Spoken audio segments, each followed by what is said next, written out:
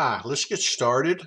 We're going to start with a word of prayer, and then we'll jump right into our study for this session. Lord, as always, we thank you that your word can be shared in this manner.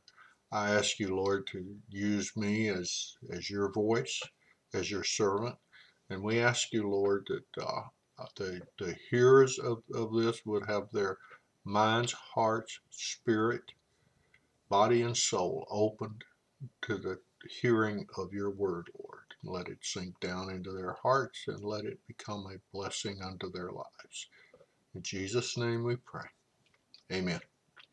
So, if you have your Bible, please turn to Romans chapter 10. We're actually going to be looking at chapter 11, but there's a few verses in chapter 10 we need to read first. So, if you could find your way to Romans 10:16. This is going to be quite a long reading because we're going to read most, if not all, of chapter 11. So just bear with me for a few minutes. But they have not all obeyed the gospel, for Isaiah says, Lord, who has believed our report? So then faith comes by hearing, and hearing by the word of God. But I say, have they not heard? Oh, yes, indeed. Their sound has gone out to all the earth, and their word to the ends of the world. But I say, did Israel not know? First, Moses says, I will provoke you to jealousy by those who are not a nation. I will move you to anger by a foolish nation. But Isaiah is very bold and says, I was found by those who did not seek me. I was made manifest. Lost my place. Moses says, I will provoke you to jealousy by those who are not a nation. I will move you to anger by a foolish nation. But Isaiah is very bold and says, I was found by those who did not seek me. I was made manifest to those who did not ask for me.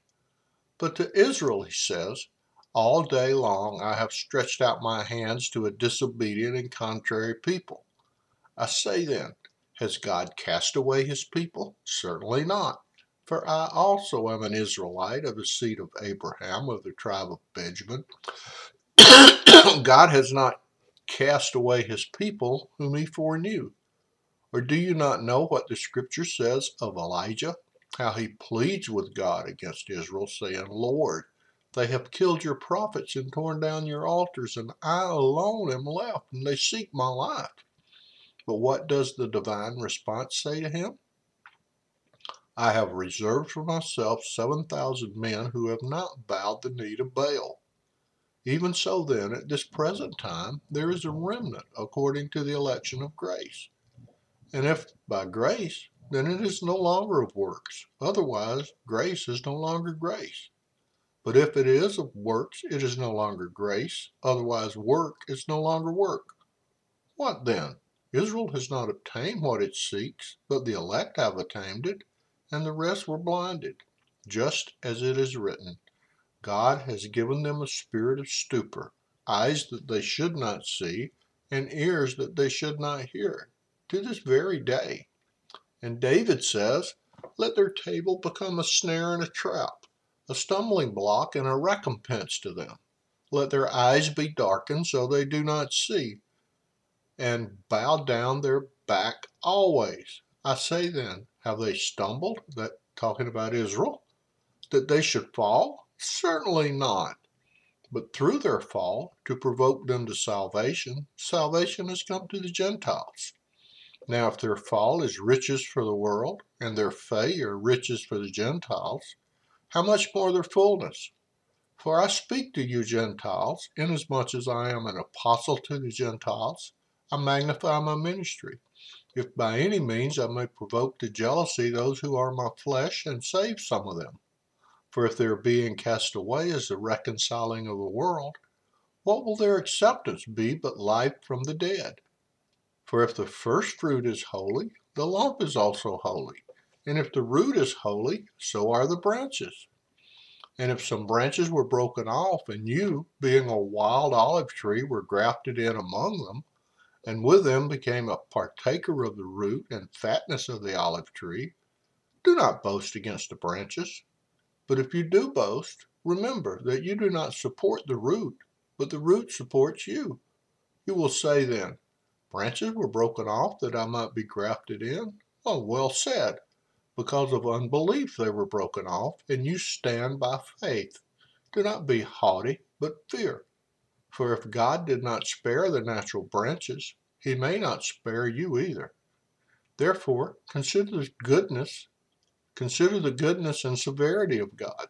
On those who fell, severity, but toward you goodness, if you continue in his goodness.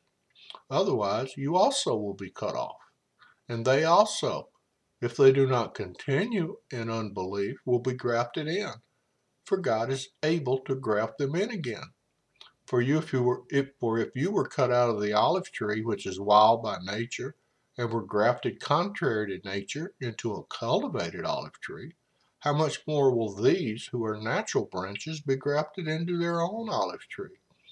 For I do not desire, brethren, that you should be ignorant of this mystery, lest you should be wise in your own opinion, that blindness in part has happened to Israel until the fullness of the Gentiles has come in. And so all Israel will be saved, as it is written. The deliverer will come out of Zion, and he will turn away ungodliness from Jacob. For this is my covenant with them, when I take away their sins. Concerning the gospel, they are enemies for your sake, but concerning the election, they are beloved for the sake of the fathers. For the gifts and the calling of God are irrevocable. For as you were once disobedient to God, yet have now obtained mercy through their disobedience, even so these also have now been disobedient, that through the mercy shown you, they also may obtain mercy. For God has committed them all to disobedience, that he might have mercy on all. Oh, the depth of the riches both of the wisdom and knowledge of God! How unsearchable are his judgments, and his ways past finding out. For who has known the mind of the Lord? Or who has become his counselor?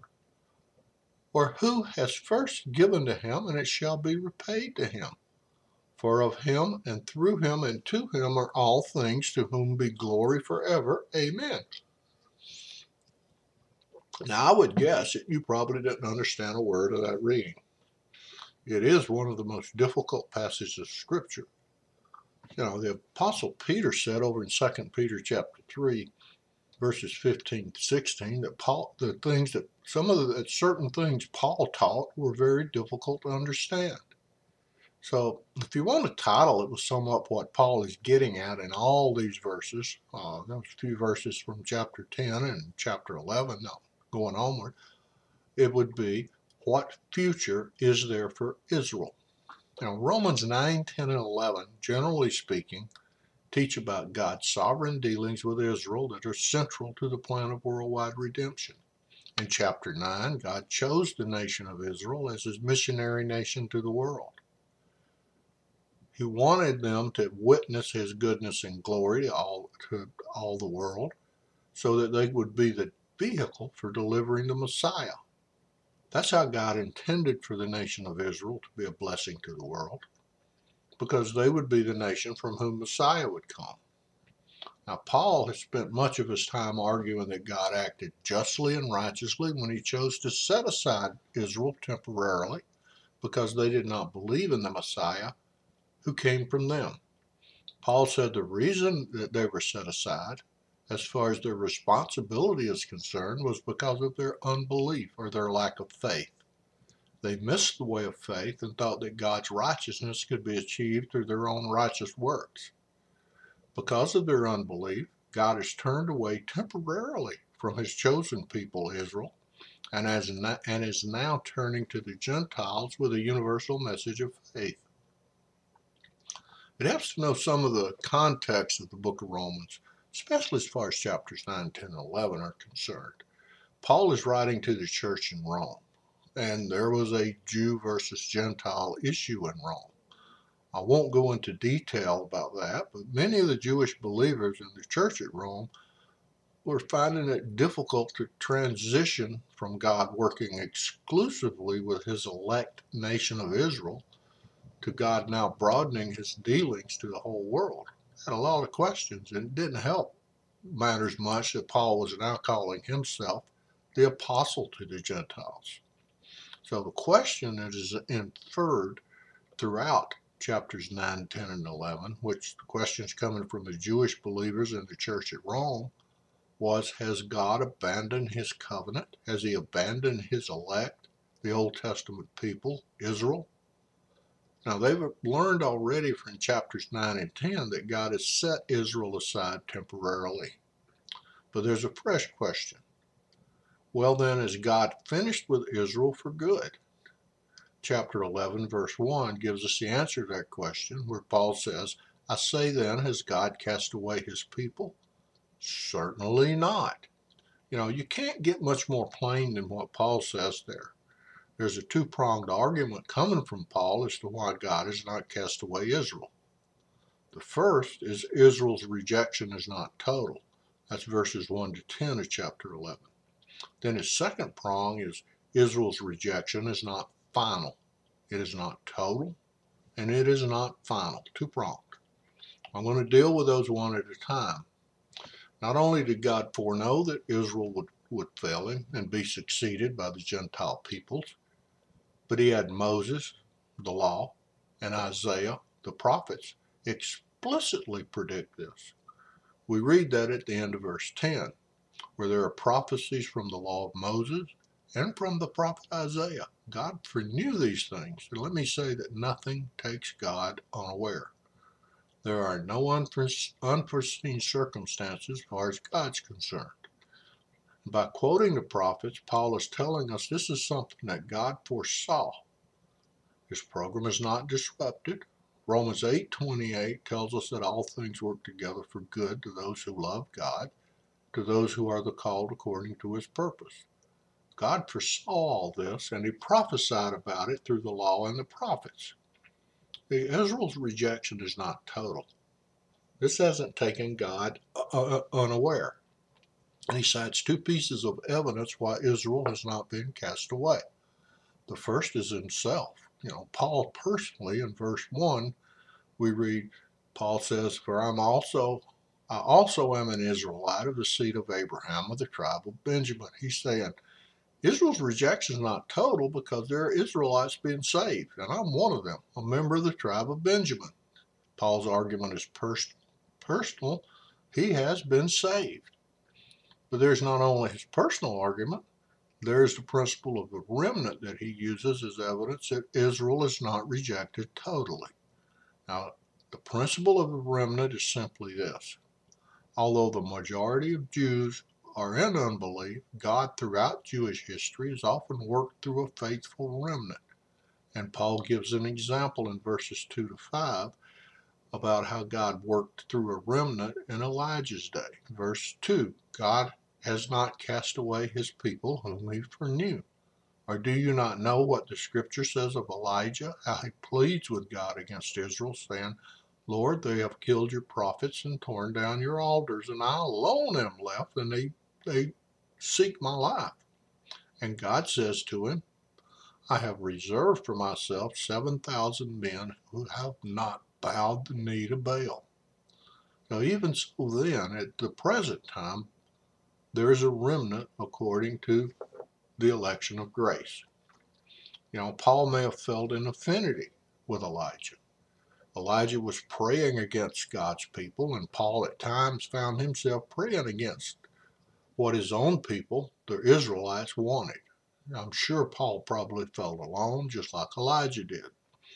Yet as God said to Elijah, Paul is saying to believing Jews, there is a remnant who have believed in Messiah. It's not how many that is important in the remnant. What's important is God has been faithful to his covenant promises in keeping a remnant of his own elect people, the Jews.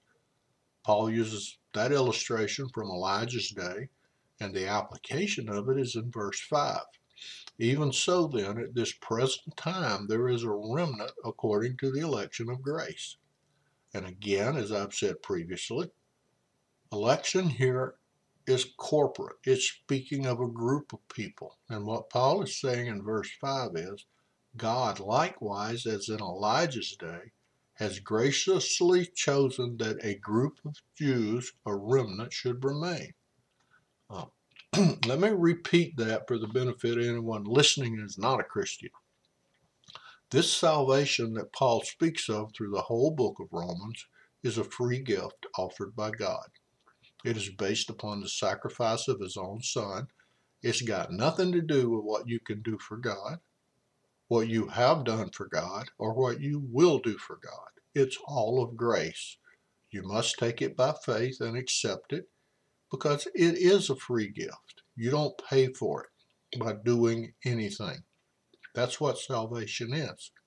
In verse 7, Paul tells us how each person in this elect remnant as Jews has obtained this status.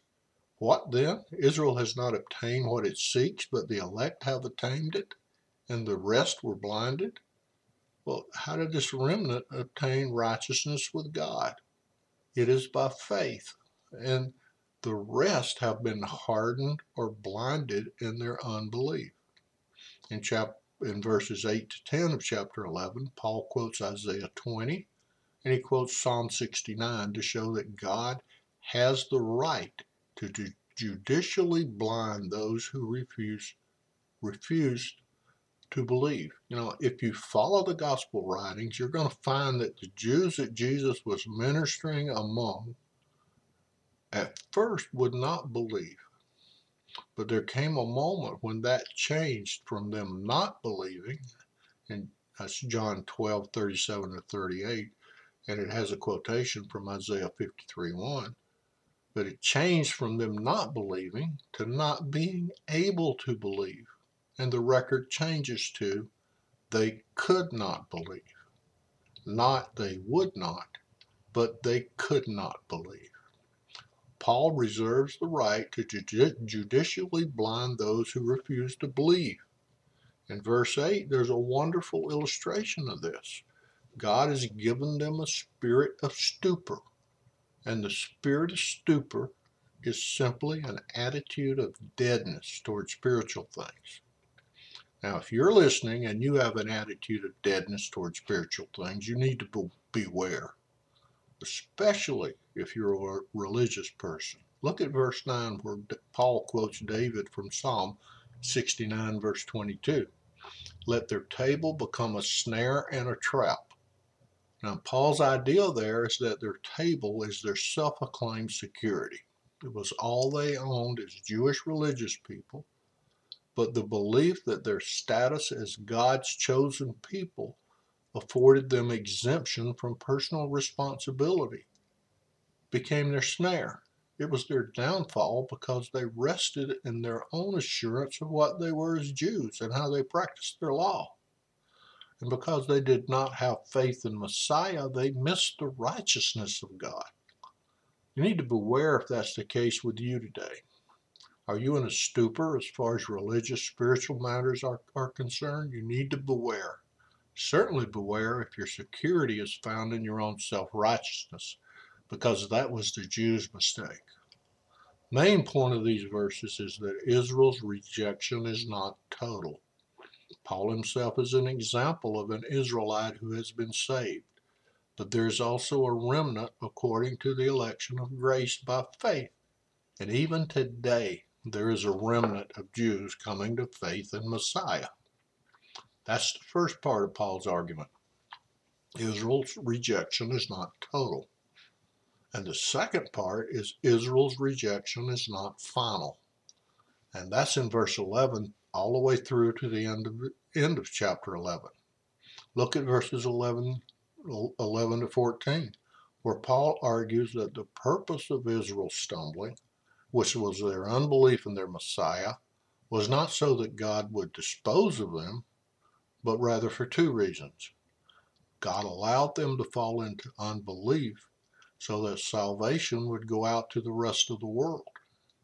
And secondly, he argues that Gentile salvation will eventually provoke the Jews into faith in the Messiah that they missed at his first coming. Verse 11 is speaking about that. I say then, have they stumbled that they should fall?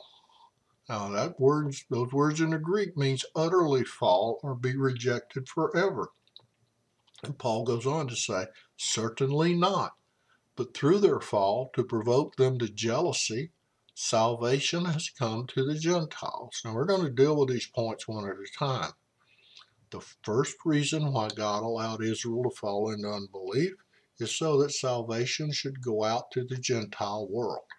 In many instances, the gospel only went out to Gentiles after the Jews rejected it. There are many examples of that. Acts chapter 13, chapter 18, chapter 28. First, the apostles preach the gospel to the Jew. The Jew rejects it. The Jewish people that they're preaching to reject it. So the apostles go and preach to the Gentiles. So the Jews' unbelief has enabled the gospel to go out to Gentile nations. And second, this happened in order to provoke the Jews to a kind of jealousy so that they might eventually believe in Messiah. Now, throughout church history, the church has often provoked Jews to the opposition of Christ by persecution and hatred for Jews. You need to think about that. Our coming to faith was meant to provoke Jews to faith in Jesus, but that isn't what the church has done throughout our history. We have provoked the Jews to opposition. Equally tragic is that although Israel's fall has brought riches to the Gentiles, and that's verse 12, it has only resulted in further rejection of Messiah among the Gentiles, and that's tragic. Now that the gospel has gone out to the whole world because of the fall and unbelief of Israel, what an awful tragedy it is that just as Israel rejected Messiah, now the Gentile nations are rejecting him as well. I want to bring that very personally to you. Are you rejecting him? If you are, I want you to consider the lengths that God has gone to enable you to embrace his Son as your personal Savior. He has allowed his own elect people to become blind in unbelief so that the gospel could come to you where you are. I know many people think the gospel originated in the church, but it didn't. The reason that you have it today, the reason you're hearing it today, is because of the fall into unbelief of the Jews. And in verse 15, Paul turns the tables. He says that if the Jews' rejection of Jesus has brought blessings to the Gentile nations, just think what worldwide blessings there will be when the Jews accept Jesus. Look at verse 15. If they're being cast away as the reconciling of the world, what will their acceptance be but life from the dead? We'll revisit that in just a minute or two, but first, Paul illustrates how the Gentiles have been blessed through the nation of Israel. In verse 17, he uses an analogy. If some of the branches were broken off and you Gentiles, you speaking of the Gentiles, being a wild olive tree, were grafted in among them, and with them become a partaker of the root and fatness of the olive tree, do not boast against the branches. That's very simple, though it sounds complicated. The Gentile nations are described as a wild olive tree. Christian Gentiles who have believed in Messiah are the wild olive tree, and the original olive tree in the analogy refers to Israel. Some of the branches of this natural olive tree have been broken off. And that means, he's saying unbelieving Jews have been taken away from the promises by unbelief, so that some branches of a wild olive tree, Gentile branches who believe in the Messiah, could be grafted in. Look at verse 18. If you do boast, remember that you do not support the root, but the root supports you. Now, Gentile believers should not despise the Jews because Israel and her promises are the root that supports the Gentile branches. Jesus on one occasion was talking to a Samaritan woman at a well in John chapter 4. And one thing he told her sums up everything I've just said.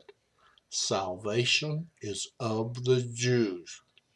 What that simply means is that Israel was God's elect people to bless the whole world.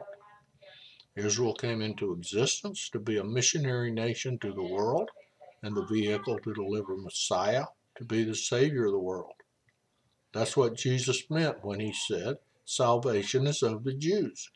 If we are to be saved as Gentiles, we have to be grafted into the natural olive tree in place of the branches of unbelieving Jews who have been broken off. And I hope you're staying with me in all this, because Paul gives us a warning in verses 19 to 22, and you should read it very carefully. You will say then, branches were broken off that I might be grafted in. Oh, well said. Because of unbelief they were broken off, and you stand by faith. Do not be haughty, but fear. For if God did not spare the natural branches, he may not spare you either. Therefore, consider the goodness and severity of God on those who fell severity, but toward you goodness if you continue in his goodness. Otherwise, you also will be cut off. Now he's turning the table on the Gentiles and he's saying, you've been grafted in place of the Israelites who have not believed, but beware. Because for the same reason of unbelief, you can be cut off as Gentiles.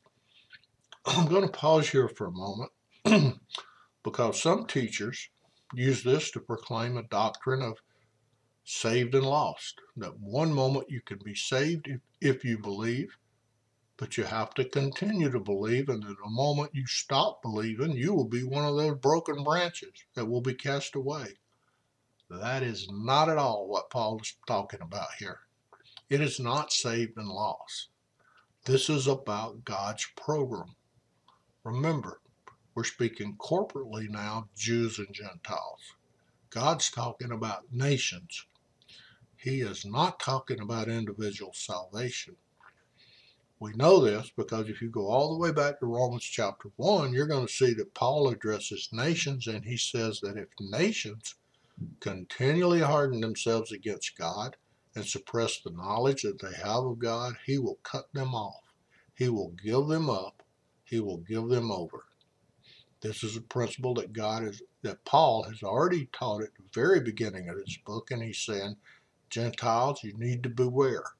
You have received the gospel because of the fall of Israel, but beware, if you do not believe in the gospel as Gentile nations, you too will be cut off. Did you get that? Because of hardening, beware of hardening your heart against God. Verses 23 and 24 speak of how unbelief cut the Jews off. But now Paul says if they could believe, if they should believe, they will be grafted in again.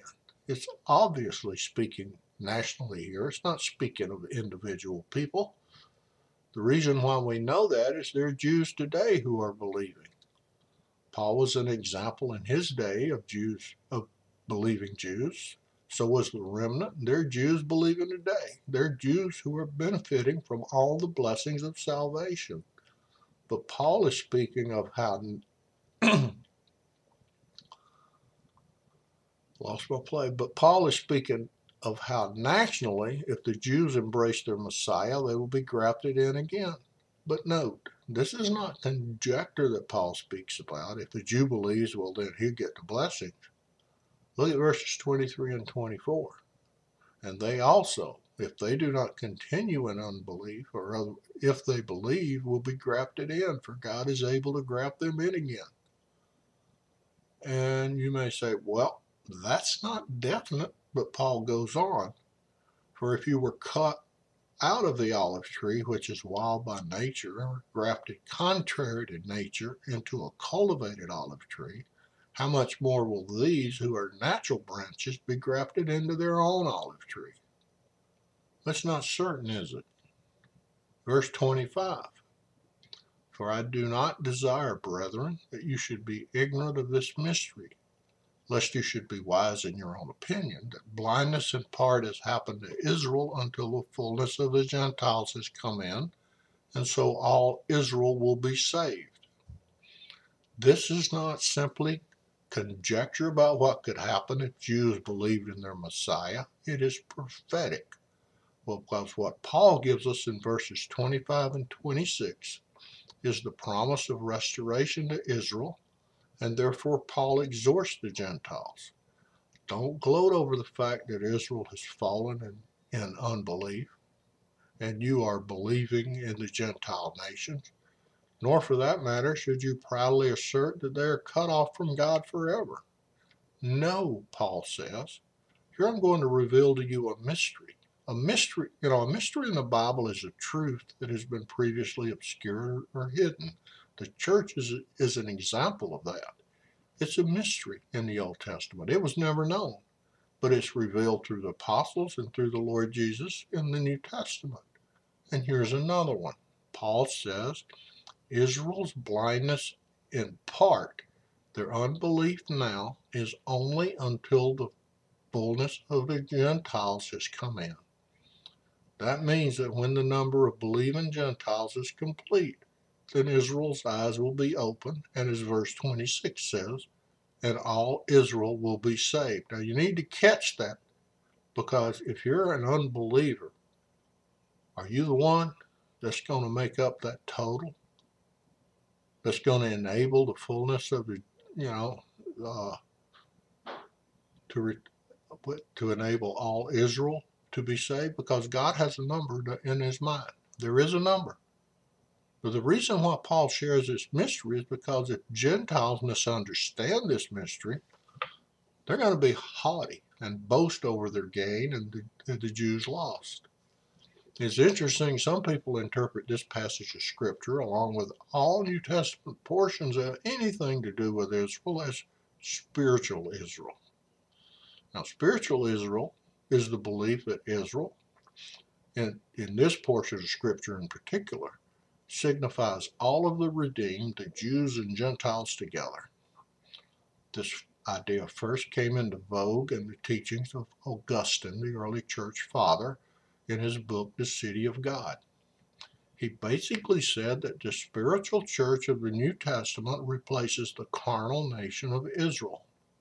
Now, in Reformed theology, this led to the era of replacement theology, which teaches that the church is the continuation of the old nation of Israel, only in a spiritual sense.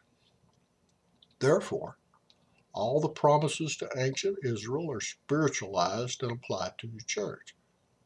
And that's very common in Christianity today. But the problem is that the term Israel has not once been used of Gentiles. In Romans 9, 10, and 11, in these chapters, not once has Paul applied the term to Gentiles in any of his writings. When he speaks of Israel, he's either speaking of the whole nation of Israel or the believing remnant among Israel today. The only spiritual Israel is the believing remnant that is existing now. It is interesting, though, that replacement theology, which is teaching of it is interesting, though, that replacement theology teaching appropriates all the blessings for Israel in the Old Testament and appropriates those to the church. But you know what? They don't appropriate any of the curses to the church. Interesting turn. You should investigate that. Look at verse 25. Israel is spoken of as a nation in blindness. And in verse 26, Paul speaks of them as all being saved. But Paul is saying ignorance of this mystery has led to pride and a haughty spirit towards Israel. Is Israel rejected for good? Just as now the nation has rejected Messiah, apart from this one faithful group of believers among the Jews, the remnant according to election of grace, so that in a future day the nation as a whole will accept their Messiah. It shouldn't be a surprise, because if you know your Bible, you will know that Scripture elsewhere teaches that Jesus will not return again to this earth until Israel responds to God through his Messiah Christ. Read Zechariah 12 and then flip over to Matthew 23, where Jesus says, I say unto you, Israel, you shall see me no more till you say, Blessed is he who comes in the name of the Lord. Now, Paul quotes from Isaiah in verses 26 and 27 and shows that God still has a plan for Israel. He has not cast them off. He foreknew everything about them. He had his prophets predicted. And if there's one certain thing, it's that God will never dishonor his word. His word is at stake in verses 28 and 29. Concerning the gospel, they are enemies for your sake. But concerning the election, they are beloved for the sake of the fathers, for the gifts and the calling of God are irrevocable. So when God promises something unconditionally, he is duty bound and obliged to fulfill it. He foreknew Israel and he gave his promises. If Israel has been condemned to extinction and no future, then God has dishonored his word. If Israel is okay, how do you account for the survival of the Jewish people if Israel is condemned to extinction and has no future? How do you account for the survival? I mean, if the church replaces the old nation of Israel, why are the Jews still among us? It's against all the odds. Furthermore, how do you account for Israel's resurgence among the nations of the world as an independent state? Less than 10 years after Hitler boasted that he would build his Nazi empire on the graveyard of Israel, on May 14, 1948, Israel became a nation state. They have been victorious in several wars, not least their War of Independence in 1948. Did you know they didn't even have an army for that war? They were outnumbered 80-1. As soon as Israel declared her independence as a nation state, roughly 500,000 Jews in Israel were surrounded by 40 million Arabs that were determined to push them into the sea. Think of the significance of that. From 70 AD to 1967, and some of you can remember 1967, Israel was ruled by 40, the land of Israel was ruled by 40 different Gentile nations. But today, it's under Israeli control. How do you account for that? During the hearing of the British Royal Commission on Palestine in 1937, David Ben-Gurion, the chairman of the executive committee of the Jewish Agency for Palestine, accounted for Jewish nationhood using these words: the Bible is our mandate. Now, chapter 9 of Romans teaches us Israel's past election. Chapter 10 teaches us their present rejection through unbelief. And chapter 11 teaches us their future restoration. Israel is the only nation in the world with a complete history, past, present, and future. And why is that? Verse 29, Paul says, the gifts and the calling of God are irrevocable. And that's in regard to the covenants that were made with the patriarchs. God has not changed his mind concerning them. Israel is a sign to all the nations of the world. If you want to know that God is for Israel, and I'm not saying everything they do is right politically or militarily, far from it. But if you want to know God is for them, all you need to see is their existence today, which is a fulfillment of prophecy. Look at Isaiah 66:8 and Ezekiel chapter 37. Their existence today to the day when they will as a nation embrace Christ and Jesus will come. Do you know what that means for an unbeliever?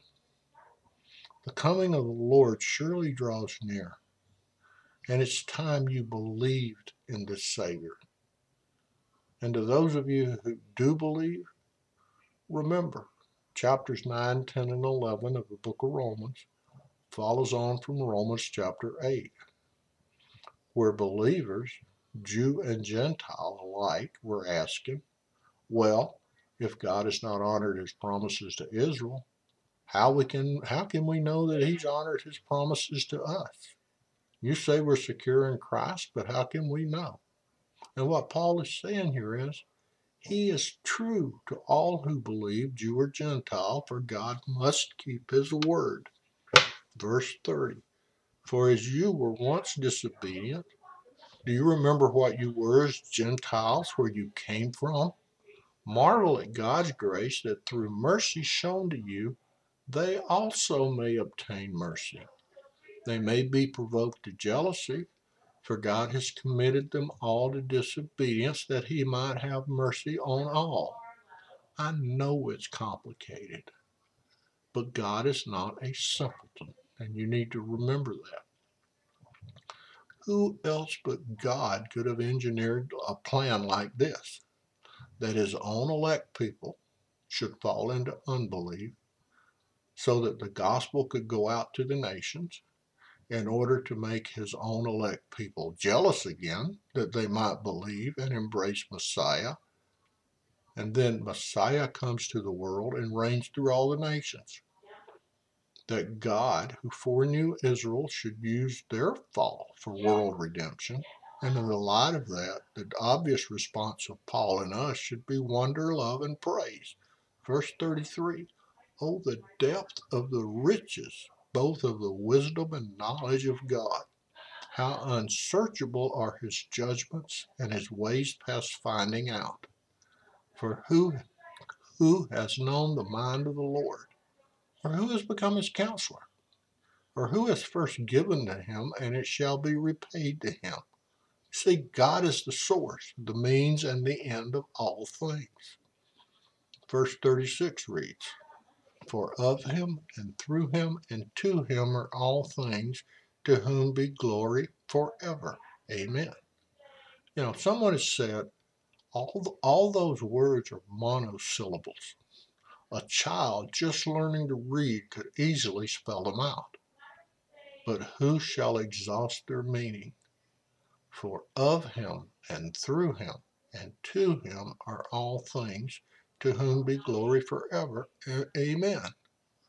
Praise is to be our response, but it's not our only response. If I may digress for a minute, chapter 12, verse 1. I beseech you, therefore, brethren, by the mercies of God. What mercies of God is Paul talking about? These mercies that have already been mentioned. The cost of our salvation, not just Christ's death and resurrection, but what it has cost the elect people of the Jews. The blessing that has gone out to us. What does that require of us? Reading on in verse 1 of chapter 12, that we present our bodies a living sacrifice, holy, acceptable to God, which is our reasonable service. Do you praise him? Have you truly given yourself to him? Have you truly given yourself to him? Let's pray. I know the subject matter is very difficult, but it may be that you're listening. You could be a believer, you could be an unbeliever, and you have at least grabbed something, and the Spirit of God has touched something. Well, then respond. You have a responsibility to respond. What is the response? For both unbeliever and believer alike, it is to embrace Christ by faith. Give your all to him, for he is worthy and God has planned it so. Father, truly, our minds cannot take in all these deep truths in all their capacity. Yet, Lord, we are left, in a sense, dumbfounded. And all we can do, even though it is imperfect, is to worship. That the fact that we who are not a people should be called the people of God and should know Yahweh, the covenant God, is our God. But what it cost to Israel, Lord, we pray that we ourselves as a church collectively would be a provocation to Jewish people, that they would see Christ in us, that we would not provoke them to hatred, but to faith in Christ, Messiah Lord. Most of all, help us, everyone, to believe God, to believe you in your promises. You have set your word above your name, and you will not fail. Though we are faithless and unbelieving, you remain faithful. You cannot deny yourself. May all believe and have faith in God. Amen. Once again, to my listeners, thank you very much for listening. There will be more coming time. Thank you. Good day. Good day.